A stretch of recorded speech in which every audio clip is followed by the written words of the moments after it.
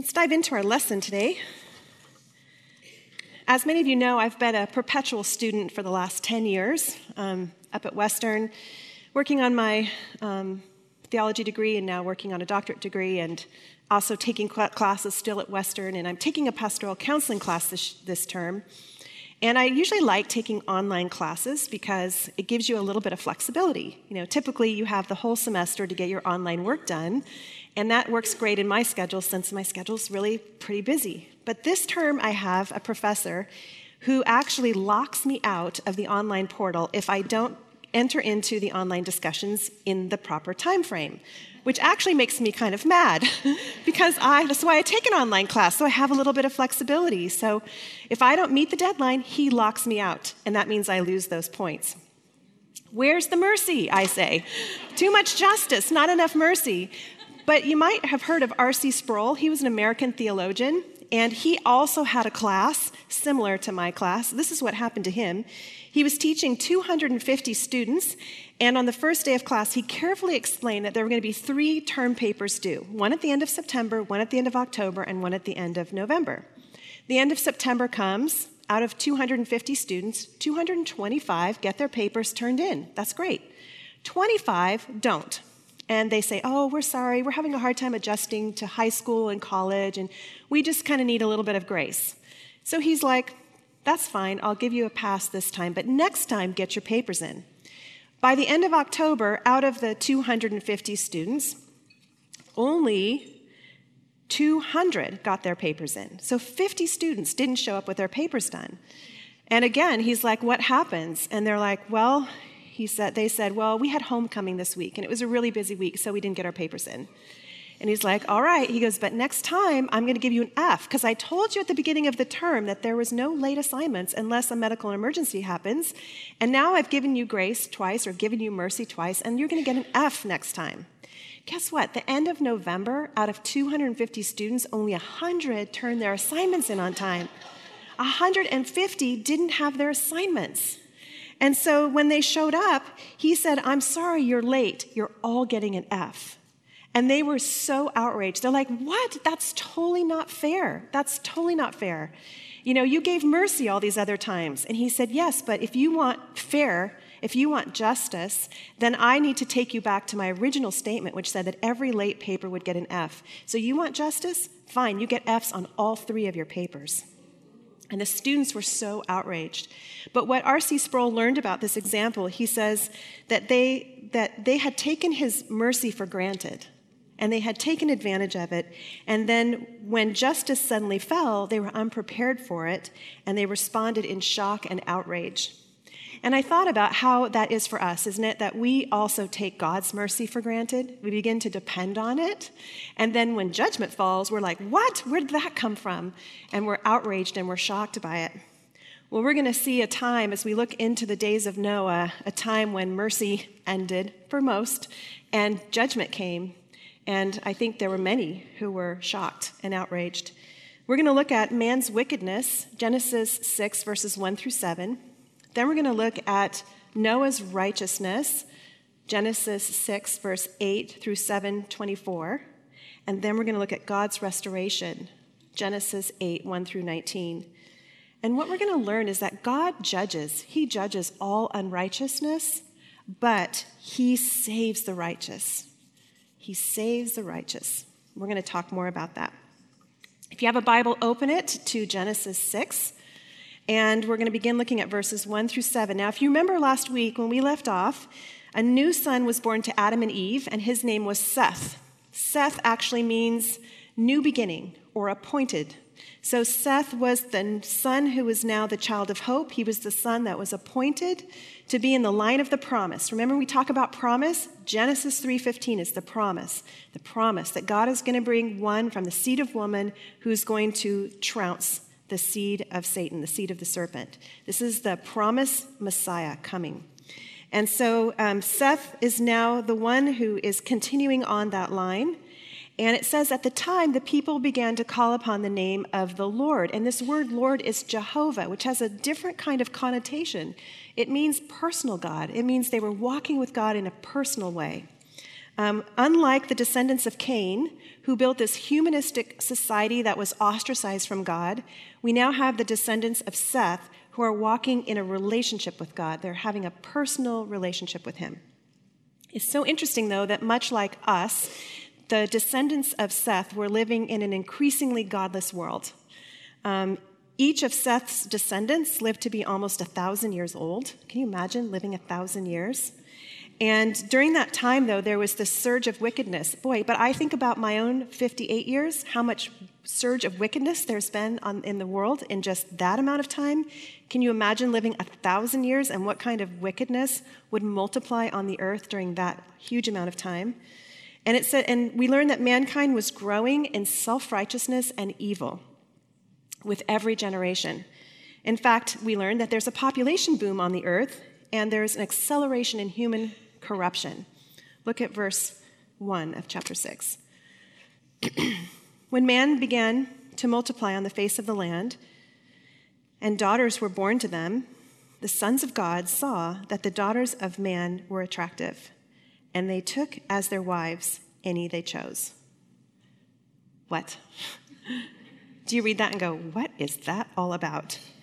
It's one of the most confusing verses in all of Scripture that probably most people would just pretend they just didn't read that because it's too hard to understand. But we are a Bible study, are we not? So if we can't dive into the mysteries of Scripture here, where else can we do it? The confusion is over who. Who are the sons of God and who are the daughters of man? What is this verse talking about? Well, one thing we know for sure is whoever they are, they were not meant to marry. That's clear. Somehow God had established a boundary, and these sons of God and these daughters of man were not supposed to marry. So this was a boundary violation. And there are two views about who these separate groups were.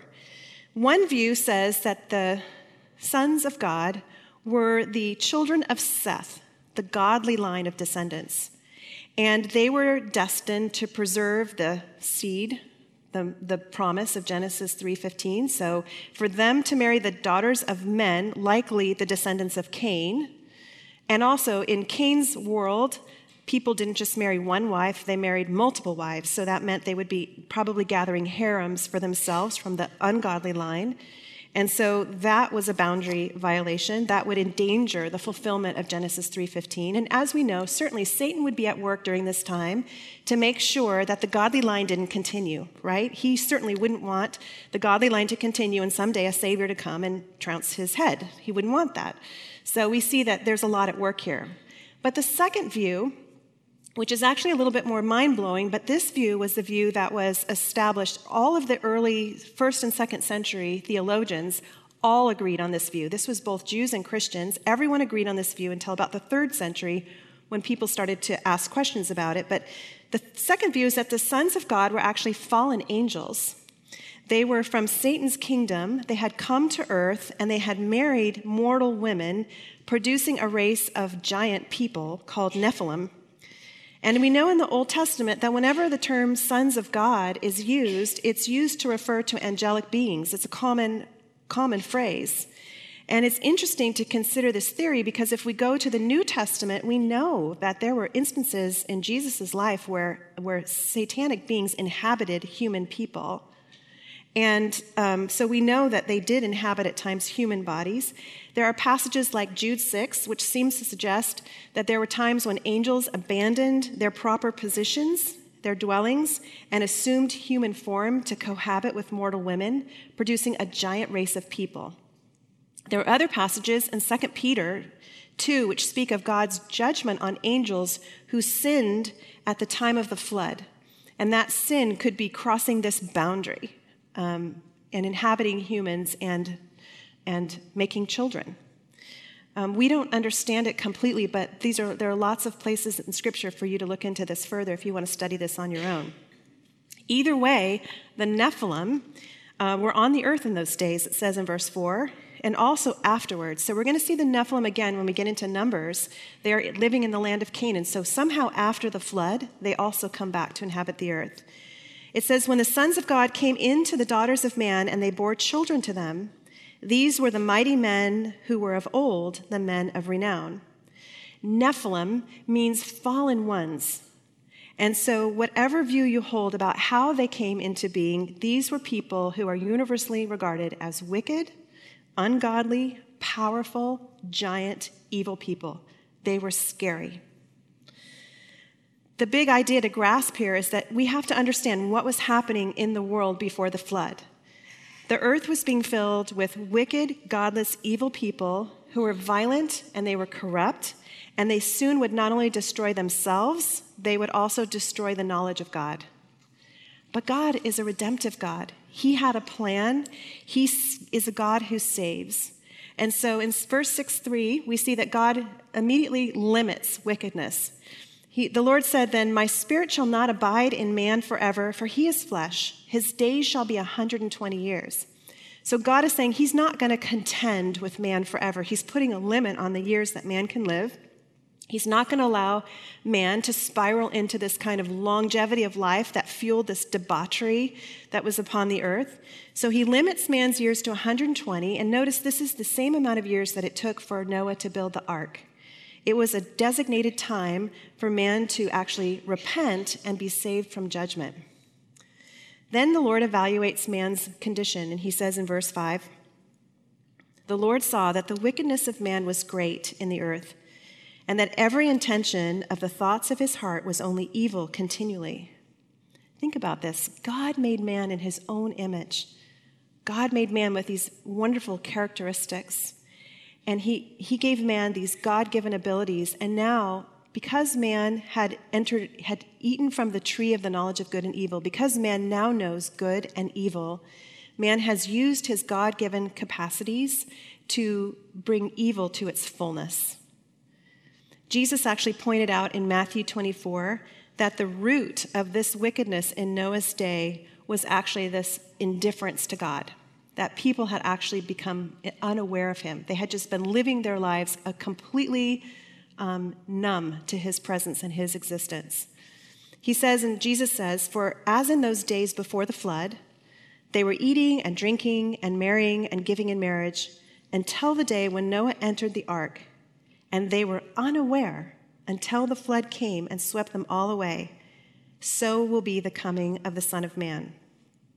Literally, the people just couldn't care less. You know, these were good things, eating and drinking and marrying and giving in marriage. These are all normal human things. But the thing that was wrong with it was that they were doing it all without any thought to God, completely numb, unaware, indifferent to him. So what? And I think about that and I think, isn't that what it's like living in the Pacific Northwest? People eating and drinking and marrying and careers and education, and everybody is doing it with an indifference to God. It's like, so what if he exists? Completely unaware. But then I thought, what about us? What are we doing indifferent to God? What kinds of plans do we make and don't give God a thought? What kinds of things do we do and decisions do we make and ways in which we go about our life where we don't even give him a consideration? You know, I think about how often do we compartmentalize our Sunday as our God day? You know, that's where we go, we worship, we don't even put on nice clothes. We just wear casual clothes and we show up and we sing and we're nice. And that's our God day, but then we go into our workplaces or our schools or the other aspects of our life and we just compartmentalize. Well, that's not I'm not paying attention to God in these capacities. That's not my God life. My God life's on Sunday or Tuesday Bible study or whatever it would be. We compartmentalize these things. You know, much of what happens today is not wicked because it's criminal. It's wicked because it's godless. It's wicked because it's apart from God.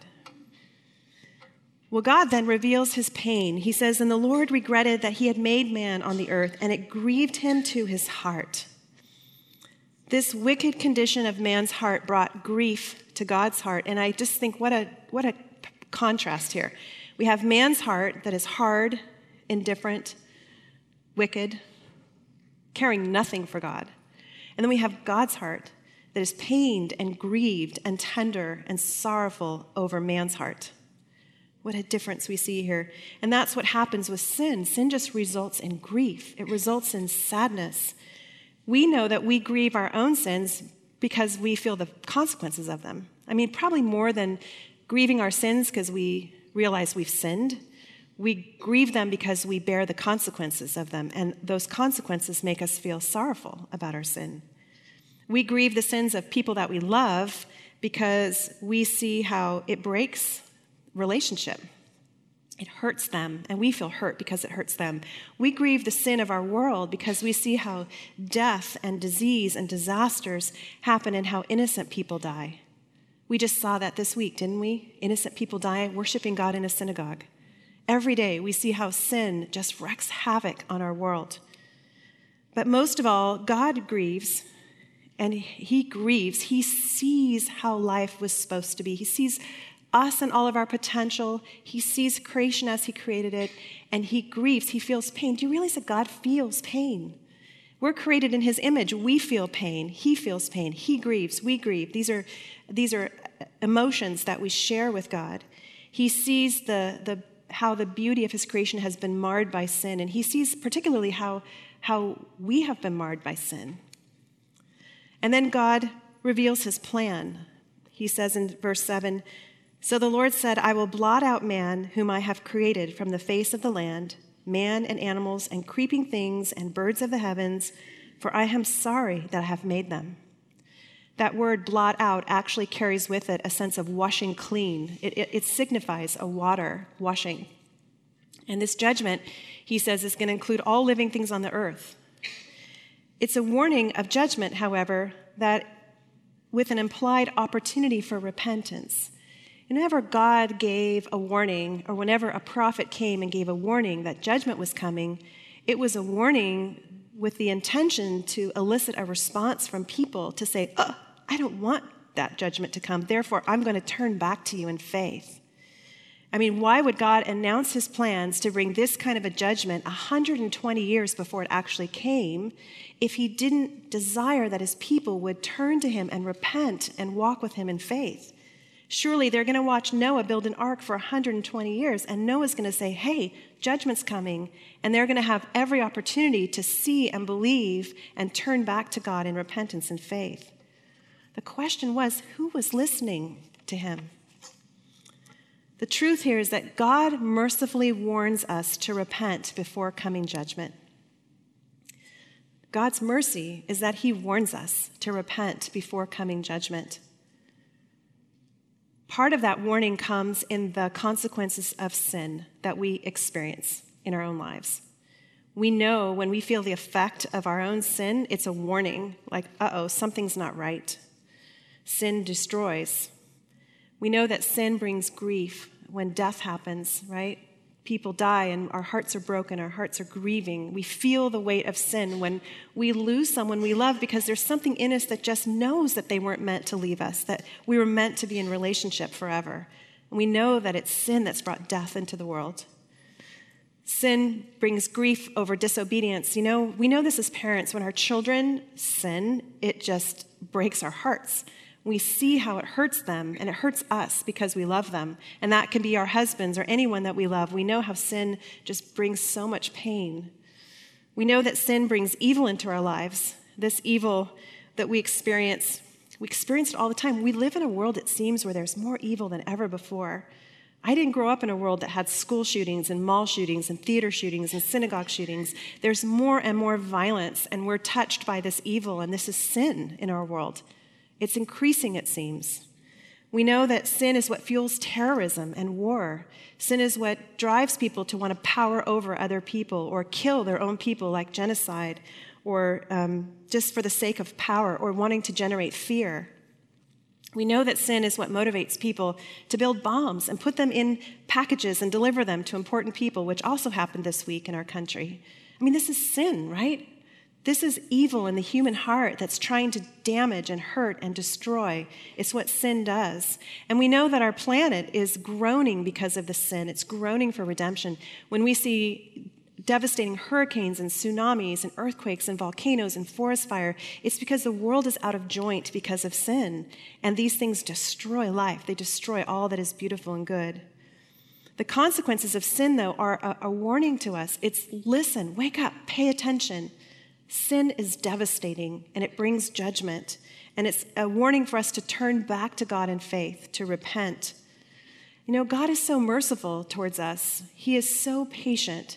He is so longing for us to listen and pay attention and return to him. It talks about this in 2 Peter 3, 8 and 9. But do not overlook this one fact, beloved, that with the Lord 1 day is as 1,000 years, and 1,000 years as 1 day. The Lord is not slow to fulfill his promise, as some count slowness, but is patient towards you, not wishing that any should perish, but that all should reach repentance. Have you experienced God's patience towards you in your life? I sure have.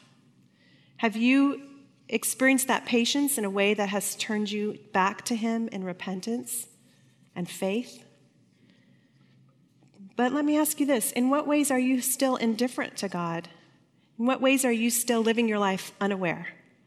Not paying attention to that still small voice, that whisper that's calling you to him, to come, to run into his arms, to receive the forgiveness that he offers you, to be embraced by his mercy and his grace. The thing is, God is coming back to judge the world. The judgment in Noah happened, and we're going to talk more about that in a moment. But the Bible tells us that Jesus is coming back, and he's coming back in judgment. He's coming back to judge. And his desire is that we're not caught by surprise. His desire is that we're prepared and we're ready and we're eagerly waiting his return, and that we only can be prepared by receiving his mercy and his grace through forgiveness in a relationship with him. In Christ, we are saved. We're saved not only from the penalty of sin, but from the power of sin. And we are counted as righteous because of Christ.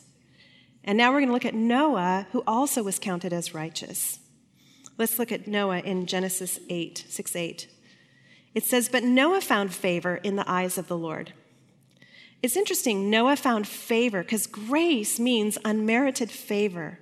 So we could say Noah found grace in the eyes of the Lord. Noah wasn't without sin. He wasn't sinless, so that's not what this means. He too deserved judgment for his sins. But the only way that someone can be saved from God's wrath is by God's grace. And bestowing grace is how God responds to saving faith. When we express faith and belief in God, he bestows grace, unmerited favor towards us. In fact, we go on, we see that Noah was a righteous man, blameless in his generation, that Noah walked with God. So God bestowed grace upon Noah because he was righteous and blameless. But let's talk about what that really means. Righteous describes his standing before God. So Noah was in a right relationship with God. He was in right standing with God. So that's why he was righteous. It meant that he walked with God. He belonged to God. He obeyed God's commands over and over again, we read. And Noah did all that God commanded. When God spoke, Noah did it. They were in a right relationship with each other. He wasn't righteous, though, because of his works. That wasn't why he was righteous, not because he just did everything that God said. But the reason he did everything that God said was because of this relationship he had with God. And so he obeyed God because he believed God. And so those righteous works flowed out of his right standing, this right relationship that he had. Now, the word blameless describes Noah's conduct before people. So righteous is his conduct, is his relationship before God, and blameless is his relationship before other people. So in other words, Noah's living against the backdrop of this really corrupt society, but blameless means that his neighbors could find no fault in him. It wasn't that he was sinless, but that he was blameless among his culture. He didn't succumb to the fallacies of his culture. He remained focused on God and what God was asking him to do throughout. But the earth was corrupt and violent at this time. It says in verse 11, "Now the earth was corrupt in God's sight, and the earth was filled with violence, and God saw the earth, and behold, it was corrupt, for all flesh had corrupted their way on the earth." Imagine how hard it would have been for Noah to resist the influences of his culture at this time. I mean, think of how hard it is for us just to keep our minds on Scripture and on a biblical way of living against the backdrop of our culture, which is screaming everything but God to us. And for him, living in an even more corrupt time, imagine how difficult that would have been. Are you and I blameless in our culture? Can people look at us and find fault in our behaviors? Are we just like everyone else, or do we stand apart? Do we do our lives reflect our relationship with God? Well, then God instructs Noah to build an ark. And God said to Noah, I have determined to make an end of all flesh, for the earth is filled with violence through them. Behold, I will destroy them with the earth. Make yourself an ark of gopher wood. Make rooms in the ark and cover it inside and out with pitch. Do you notice how God gave such specific instructions as we go through this chapter of exactly how to make this ark? It's amazing. And then, of course, what's even more amazing is that Noah did it. He did all that God commanded him to do. Now, think about this. Noah was likely alone at this time. His sons were born when he was 500 years old, and the flood came when he was 600 years old. So imagine that for the first 20 years, it seems, he was completely alone building the ark before he had sons. And then maybe at year 35, his sons were 15. They were old enough maybe to begin to help him with the ark. But so most of this time he's alone. It takes him 120 years to build this boat. But he listens to God. He does exactly as God tells him. In fact, we know that the boat was about the length of 1.5 football fields. It was 75 feet wide, 45 feet tall. It had 3 decks, and it had a huge door. It could hold 500 railroad cars of livestock and 125,000 animals. That's amazing.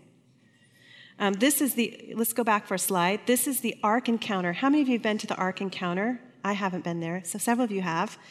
So the Ark Encounter is in Kentucky, and so some people got together and they built the Ark exactly to the specifications of Scripture. You can go and visit it. It's like a museum. And there's some stuff online that was really fascinating to see how they built this. And then you can show the inside. It's not a great picture of the inside, but you can kind of see where the animals might have been kept. And the whole inside is a museum devoted to Noah's Ark. Pretty amazing. But I want you to think about the mockery and the pressure that Noah must have felt as he's building this boat. Surely people thought he was crazy. It's likely that had never rained on the earth before. So Noah's building a boat in the middle of dry land. There's no water. He's building a boat. It's never rained. People surely would have scoffed at him. They would have thought, what are you doing? You're absolutely crazy. People would have judged him. He would have been telling people the warning, like a flood is coming. Repent and return to faith in God. And he's building this boat. They must have thought he was completely insane. But then I think about us. Don't people scoff at us because on Tuesdays we go to Bible study?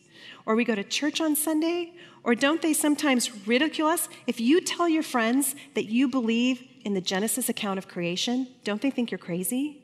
They tell you, oh, it's all just a myth. It's not real history. You're almost nervous to tell them that you actually believe the Genesis account of creation. Or do people look at you like that you're nuts when you tell them that God has answered a prayer in your life, or this is what God is doing in your life? They look at us like we're cuckoo. And I'm sure it was even worse for Noah. He's building a boat. Well, God's judgment then comes, and in chapter 7, God then begins to tell Noah and his family that they're to gather these animals together and go into the ark. He tells them the rain is going to come, and it's going to begin in 7 days. It's going to last 40 days and 40 nights. It's going to wipe out every living creature on the earth. And then I love verse 5 of chapter 7 says, and Noah did as God commanded. He just did everything God said. What would our lives be like if we did everything God said? Wow. Noah and his family, they did it. They most likely gathered food. They made a lot of the final preparations. And then 7 days later, the floodwaters came. And this is what verse 11 says. In the 600th year of Noah's life, in the second month, on the 17th day of the month, on that day, all the fountains of the great deep burst forth, and the windows of the heavens were opened. What happened? We don't know. Some say it was an earthquake that erupted, and it caused such gigantic tidal waves that the ocean just flooded over all the earth. Most people believe that there was some sort of a canopy in the early days of creation, that there was a canopy around the earth that watered the earth through a mist, and that there actually had never been rain before. And that in some way this canopy broke open and rain started to fall upon the earth for 40 days and 40 nights. Verse 16 says, "And those that entered, male and female, of all flesh, went in as God had commanded him, and the Lord shut him in." The Lord closed the doors. We don't know how he did that exactly. Did he do it with a wind? Did he do it just by his power? The important thing is that Noah was shut in by God, and he couldn't get out, and no one could get in. He was completely safe in a place of refuge. It's also important to know this was not a local flood. This was a planet-wide flood. After 40 days, the rain stopped, though it says that the water continued to rise for another 110 days, reaching its peak at 150 days. And then it says the ark rested on Mount Ararat. It then took another 150 days for the water to recede. And so from the day that God shut them in to the day they were out, they were in the ark for 1 year and 10 days. In that process, they say the earth was covered completely with water, covering all the mountains of up to more than 20 feet. And 3 times we're told that every living thing perished. Look at verse 21. It said, "And all flesh died that moved on the earth, birds, livestock, beasts, all swarming creatures that swarm on the earth, and all mankind, everything on the dry land in whose nostrils was the breath of life died. He blotted out every living thing that was on the face of the ground, man and animals and creeping things and birds of the heaven. They were blotted out from the earth. Only Noah was left and those who were with him in the ark." The truth is that by grace, God saves those who take his provision of refuge. By grace, God saves those who take his provision of refuge. By grace, God saved Noah and his family through a provision of refuge, which was the ark. By grace, God saves you and me through a provision of refuge, which is his Son, Jesus Christ. The ark was a foreshadow of the refuge that would be found in Jesus today. When judgment comes again, there will be no condemnation for those who are in Christ Jesus. In Jesus, we have forgiveness from our sins, no judgment. In Jesus, we have eternal life. We have eternal safety. In Jesus, we have protection. In Jesus, we have salvation from punishment and final judgment that will come by fire, as the Bible tells us. In Jesus, we have security. Once we accept Jesus as our Savior, he shuts us into Christ, seals us with his Holy Spirit, and keeps us safe and protected for all eternity. We never see judgment. Are you safe?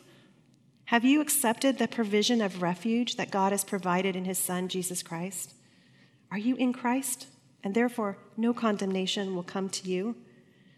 God has provided this place of refuge and safety for us in Christ. And when we accept him as our Savior, by his grace, we are spared from God's wrath. And we will never face judgment. Something we don't talk a lot about, but it's why our salvation is so important.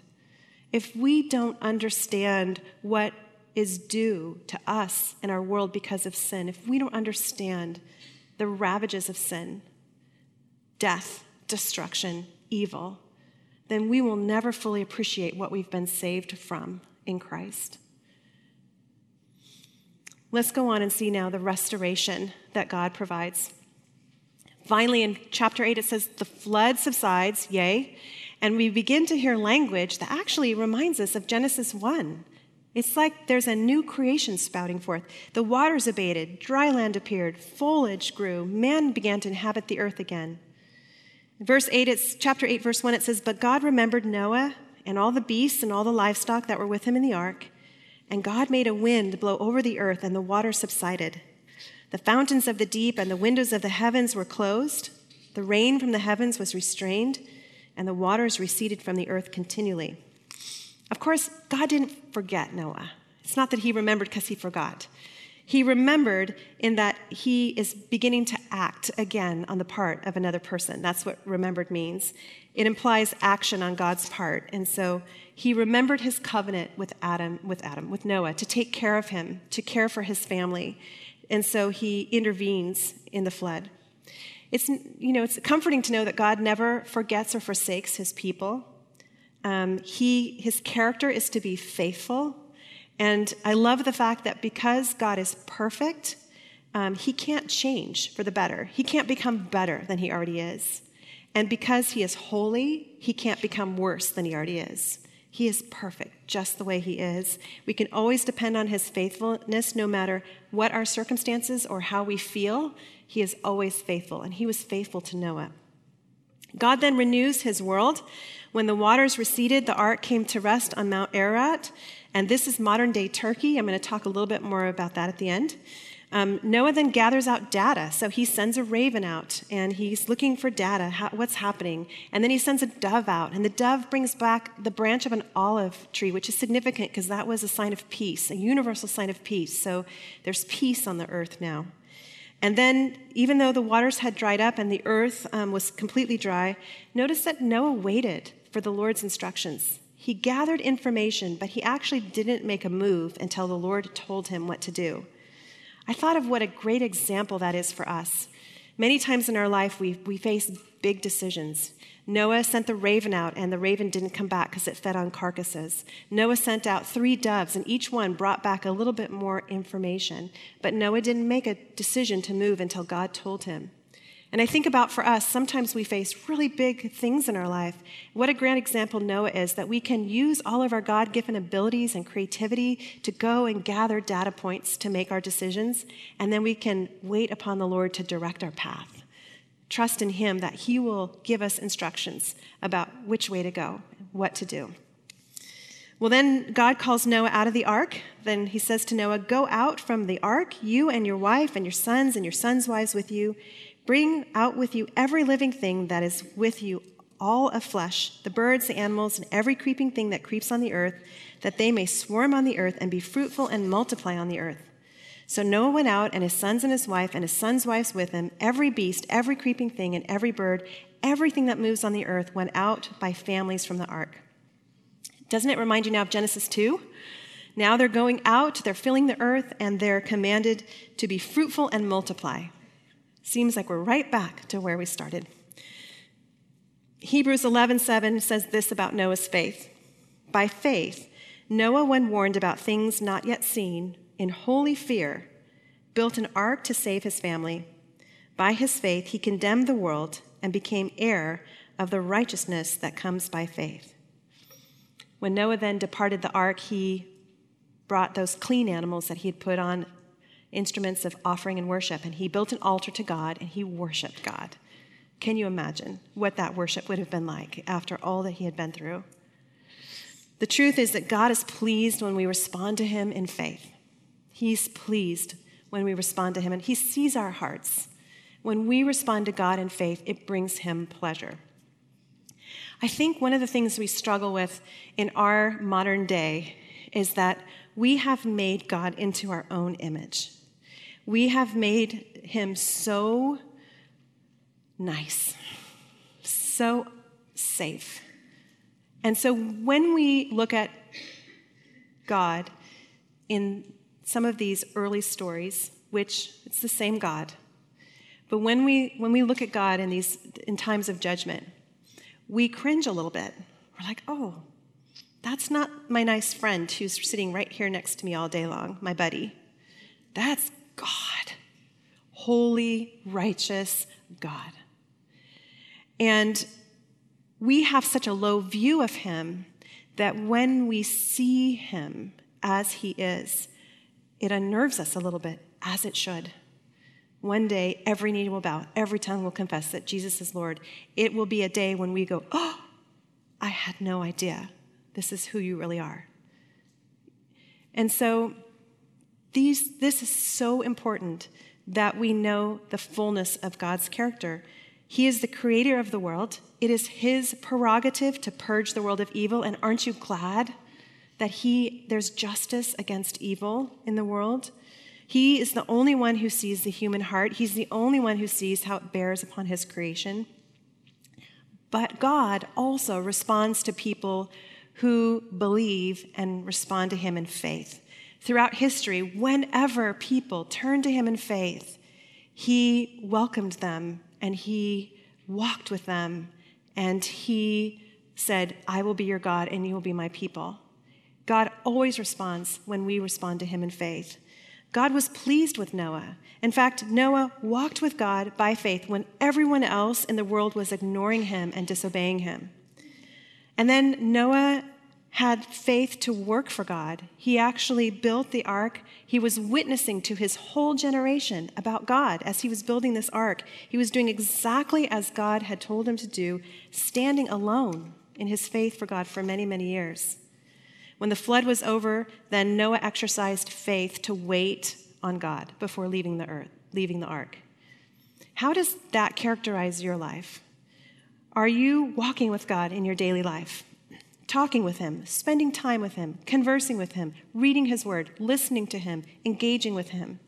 How does your life stand out against the backdrop of our culture? Is there a difference between your life and the life of your friends and neighbors who don't know him? Do you experience God's peace and his presence? Does your lifestyle respect obedience to him and to his word? What work has God given to do for you to do for him? Are you doing that work with excellence and precision? If you don't, join a women's service team. Become part of the work that God is doing here, just in the community of women at River West. Are you speaking to others as you are engaging in our community? When faced with a difficult decision, do you wait on God? Do you do all that you can to gather information and then lay it before him in prayer and say, God, show me, which way shall I go? What decision shall I make? Do you bring him into that? Do you wait for him to show you the way?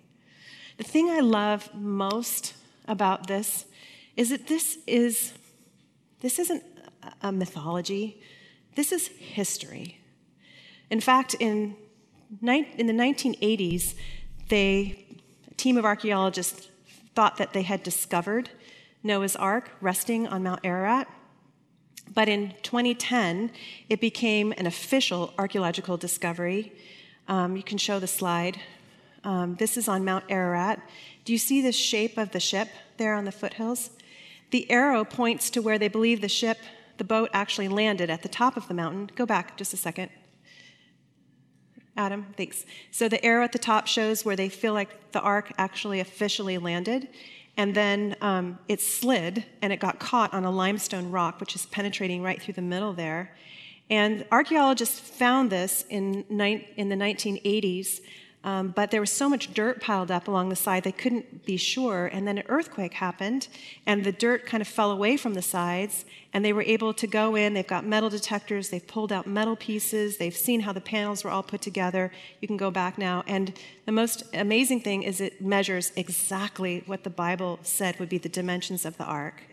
So it's so amazing. This is history. It's his story, written in Scripture for us to believe, to have faith, to take his provision of refuge in his Son, Jesus Christ, to not fear judgment, because there's no condemnation for those who are in Christ Jesus, but just to believe that God has made a way for us to be in relationship with him and to be recipients of his grace and mercy in Christ. Let's pray. Father, I thank you so much for your word. I thank you. This is one amazing story from Genesis to Revelation, pointing to Christ. And I just thank you for what we learn about your character, Lord. You are holy. You are God.